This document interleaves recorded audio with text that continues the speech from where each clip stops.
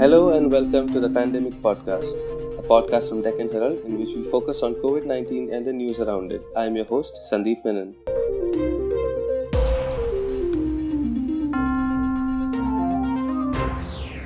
Today is the 27th day of the lockdown in the country.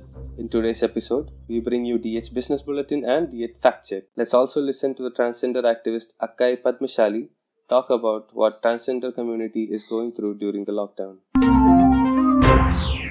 At the time of recording this at 7 a.m. on April 20, Monday, according to the data maintained by Deccan Herald, the total number of cases in India is 17,092, with an all-time high of 1,579 new cases detected yesterday. At least 560 people have died due to COVID-19 in India. Meanwhile, the Indian Council of Medical Research in their 9 p.m. update last night said that a total of 17,615 individuals have been tested positive so far in India. More than 4 lakh samples from 3.8 lakh individuals have been tested so far. Maharashtra continued to top the chart with 550 new cases yesterday, with a total of 4,200 cases. The next big spike in new cases was in Gujarat with 367 cases. Delhi stands second among Indian states with more than 2,000 cases. Meanwhile, the Union Ministry has barred e-commerce companies from delivering non-essential goods, dashing the hopes of restrictions getting eased after April 20. In Karnataka and Delhi, a new trend has shaken the health authorities. The data compiled by Karnataka government showed that out of the 390 cases, 256 were asymptomatic. Similarly, in Delhi, all 186 novel coronavirus positive cases reported on April 18th were asymptomatic. This was declared by a worried Delhi CM Kejriwal in a media briefing.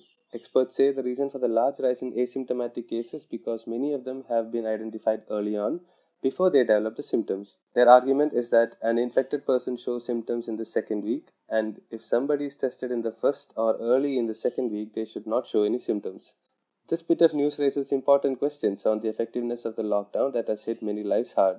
The economy continues to go south due to the lockdown. Here is Nikhil Varma from DS Business explaining what is new.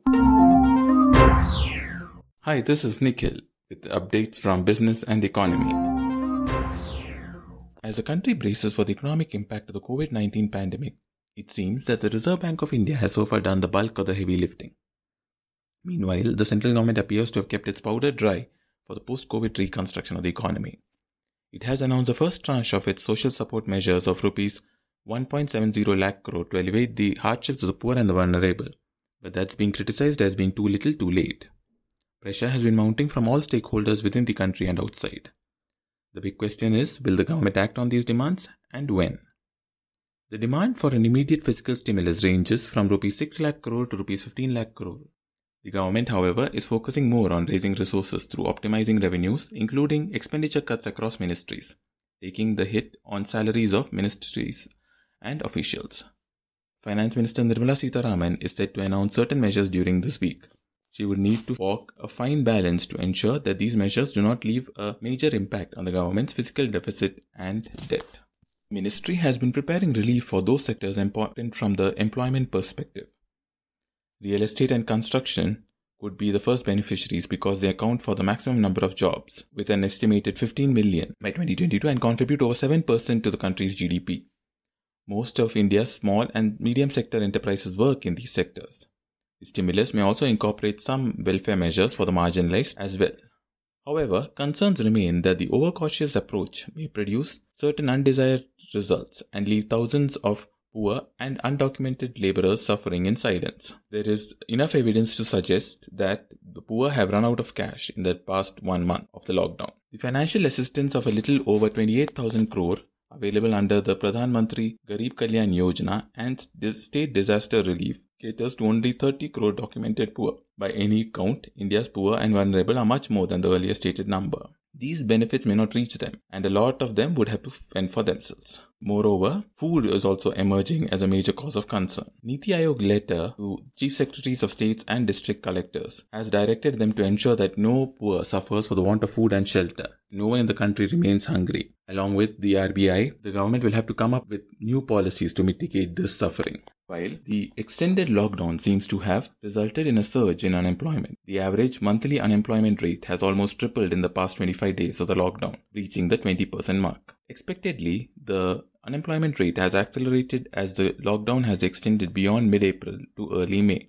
An analysis of the data shows that while the unemployment rate doubled in the first 21 days of the lockdown, it almost tripled in the next 4 days as the lockdown extension was announced. The urban unemployment rate stands higher at 21.75% compared to rural unemployment at 19.71%. According to the latest available figures, the total workforce in India is estimated to be at 47.41 crore, of which 33.69 crore are rural workers and 13.72 crore are urban workers. An estimated 90% of the workforce is in the unorganized sector. Most of these workers are not even looking for jobs, as their priority is to go back to their villages at a time when 70% of all economic activity has come to a halt. The unemployment rate is derived only from the fraction of people who are actively looking for jobs but cannot get one. On the other hand, the indices did a good job last week. Nifty 50 and Sensex were up 1.7% and 1.4% respectively. The broader market also outperformed, with Nifty Midcap 100 and Smallcap 100 also up. All sectors ended in green except for IT, which was down 0.6%. Corporate earnings are expected to dominate market movement this week as well. After rather tepid results announced by IT giants TCS and Wipro last week, all eyes are on Infosys, that will be coming out with annual and Q4 results later today. It'll be interesting to see if the company provides the guidance for the upcoming quarters and on the management commentary on the impact of the COVID pandemic on its top line, the hiring policy and other measures as well. Most IT bellwethers such as Accenture, Cognizant and TCS have refrained from or withdrawn their guidance for this year owing to the uncertainty caused by the COVID pandemic. That's all from business. We'll be back with more updates soon. A few days ago, migrant laborers and their families were made to sit on the ground and were collectively sprayed by disinfectant in UP's Bareilly district. An improvised version of this measure, sanitization tunnels, were installed a few days ago on a trial basis in many parts of the country, including Kerala. The idea was to spray disinfectant, sodium hypochlorite in the majority of the cases, on those walking into the tunnel. The Health Ministry has now advised against spraying chemical disinfectants on individuals or groups, saying it could cause physical and mental harm. The advisory said such methods could lead to a false sense of safety, while actually hampering the efforts to promote hand washing and social distancing. When important decisions such as imposing a nationwide lockdowns are taken, many voices belonging to the weaker sections just get ignored. The transgender community is one of the sections that always suffer. My colleague Ahmed Sharif spoke to Bengaluru-based transgender activist Akkai Padmashali to find out the impact of the lockdown on the community. Joining us is transgender rights activist, motivational speaker and Rajyotsava Prashasti winner Akkai Padmashali. Hello Akkai. Welcome to the show. Thank you. Akkai's first question would be, do you think the government has neglected the transgender community in determining the plan for the lockdown? I think I need to go back to the entire country situation when it comes to the demonetization is concerned. When the demonetization happened in the country, I think some of the country was totally unprepared to handle this crisis.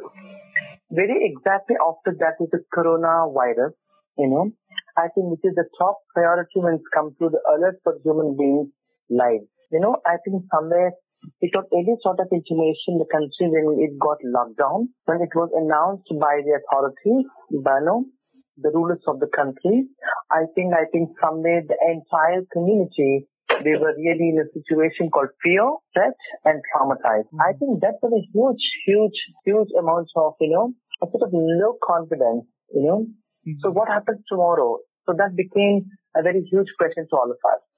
Yeah, I think somewhere we were really struggling and we are still struggling. Okay. So can you just elaborate on the problems faced by the community? Okay. Yeah. See, mainly many of us are dependent on sex work and begging. And as you all know, the sex work and begging is not something that it can be done work from home, It is a profession where I think the entire section are in public streets, in public spaces. I think somewhere this whole lockdown has really,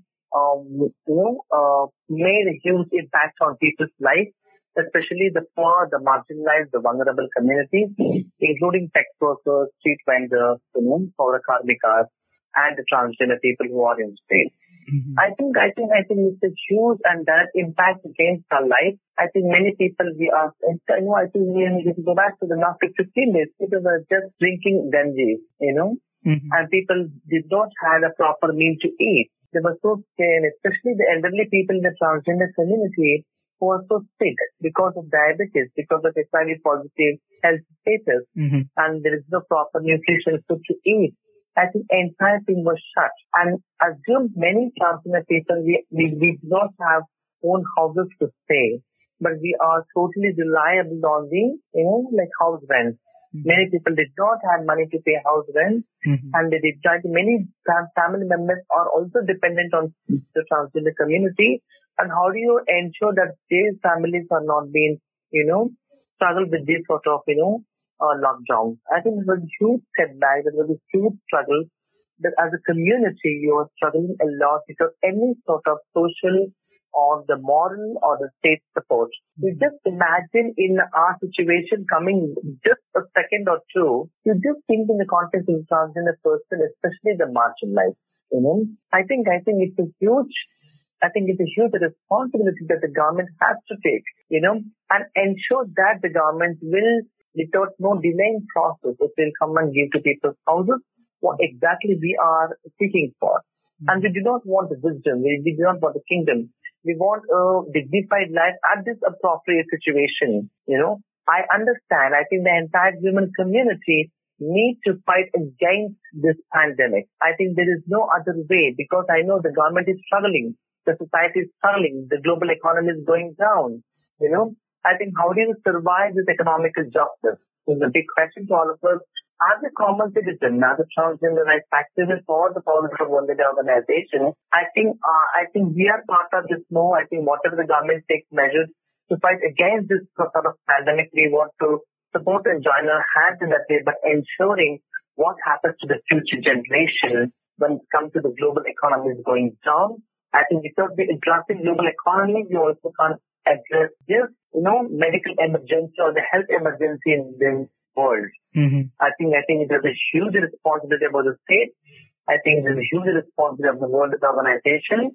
It's a huge responsibility of the common human beings. How do we understand and how do we get educated ourselves? I also need to say that many transgender people are unaware about this pandemic, corona, virus or crisis, because many of us don't use iPhones, don't use smartphones, don't use television. I think we are the one community has been totally ignored. But there is so much of lack of access to information in this concern. So coming back to the health sector, Akai. So that there's a stigma attached that not many doctors treat transgender people, and you said that elderly among the community are suffering a lot. So in this situation, can you throw more light on what is happening on the ground? First of all, there is so much of resistance, there is so much of social phobia, there is so much of social stigma when it comes to health is matter. Be it a person for a common general ailment is concerned, doctor many times they refuse to touch us, they refuse to feel us. Assume a person who is HIV positive, who is AIDS affected, who is diabetes, who also undergo sex change surgery, who also undergo breast implants, whatever medicalization process. I think the amount of untouchability happens in the medical sector. I think if you are going to private sector, I think there is so much of another doctors, but demand more money. And where do you bring that? And the context of elderly is concerned, I think it's a huge challenge. We cannot see many more elderly in the community. You can just count numbers here. Yeah. I think it's because of social transphobia. I think this is a very sensitive issue. And as a person, I think as of now, to my knowledge, I have not got any information that the transgender people or the sexual minority community have been affected because of corona. If so, I think you'll be in a very small situation, assuming that the doctor's denial of this existing and the current process of medicalization. And what happens to the next level is a big concern, is a big challenge. So what is the way ahead for the community after the lockdown is lifted, Akai? And what are you doing during this lockdown? I think as an organization, we were trying to negotiate, we were trying to contact, we were putting our whole effort to contact from the top chief minister's office to the grassroots, government sector. Mm-hmm. It is so unfortunate no one responded eloquently or no one responded very positively. No one did even contact and bother what exactly is happening with the community until Ondale decided to move to the Honorable High Court of Karnataka. Mm-hmm. Then the Honorable High Court of Karnataka heard the petition filed by Ondale talking about the social justice, access to fundamental needs and rights. I think I am so thankful to the Honorable High Court of Karnataka for recognizing the existence and need of transgender community in this crucial juncture. I think somewhere the High Court's judgment has given so much of relief, saying that there should be a sort of free distribution of rations across the state of Karnataka, and 2 months pension should be merged to 1 month, and that has to be provided. I think that the government is focusing on, and there is also lack of implementation on the ration part of it, and my organization is coordinating and communicating with all this sector, and that's a challenging. I think after the lockdown is confirmed, there is so much of economical unsustainability. As I mentioned, I think it is called economical unsustainability. I think the government has to focus on that because if you're going to take the lockdown back on May 3rd, what happens on May 4th? How many people are really okay to come in streets? Even the assumption is that people who are in streets are the direct infectors of corona. Assuming the person in street as sex worker, beggar, vendor, street sex worker, whoever it is, I think the notion always falls that you are in street because of your corona spreading. Mm-hmm. I think these are this is an added phobia that will coming before the community that we need to address this. It's a challenge. Yes. Thank you for speaking to Deccan Herald. Okay. That was Ahmed in conversation with Akai Padmashali. In the last segment, my colleague Akash Sriram looks at what's brewing in the world of fake news. I'm Akash Sriram and this is DH Fact Check. In today's Fact Check, a Hindi media outlet had shared on Facebook a video of Muslims praying at Delhi's Jama Masjid. In Hindi, the caption conveyed a message that asked what the atmosphere was in Delhi's Jama Masjid while the entire world had changed the way it had prayed. The video showed worshippers at Jama Masjid offering namaz as usual. Alt News debunked this and said that this video was over a month old and that it was posted on social media channels on March 13th, well before the lockdown began. The news channel was quick to realize its mistake and took down the video, assuring its viewers that it was unintentional and a mistake. There has been a message on WhatsApp claiming that dog breeds that originated from China are potential carriers of the novel coronavirus. The dog breeds mentioned in the message include La Apso, Tibetan Terrier, among many others. However, this isn't true. In fact, my colleague Ahmed interviewed a veterinarian in an episode of Pandemic Podcast on April 14th. The vet said that there is no evidence to confirm that pets can carry and transmit the novel coronavirus to humans. A Kannada news channel had hinted on April 15th at PM Modi dropping money from a helicopter, and many social media users have claimed the same and that the PM will be doing it for poor people. However, this isn't true. Several government authorities, including the Press Information Bureau, have said that this isn't true. The Press Information Bureau has dealt a show cause notice to the Kannada TV channel and has accused the broadcast of being false, deliberate and mischievous. They have termed it as a serious violation of Cable Television Networks Regulation Act 1995. And that is a daily dose of fact check.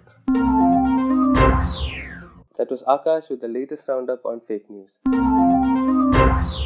That's it for today's episode of the Pandemic Podcast. If you enjoyed this episode, do rate us and review us on Apple Podcasts. Follow us on Apple Podcasts, Google Podcasts, Spotify, and many of your other favorite platforms. Do share this podcast with your friends, families, and on social media. For latest updates on COVID-19 and other news, log on to www.deccanherald.com. Follow our social media handles on Twitter, Facebook, Instagram, and YouTube.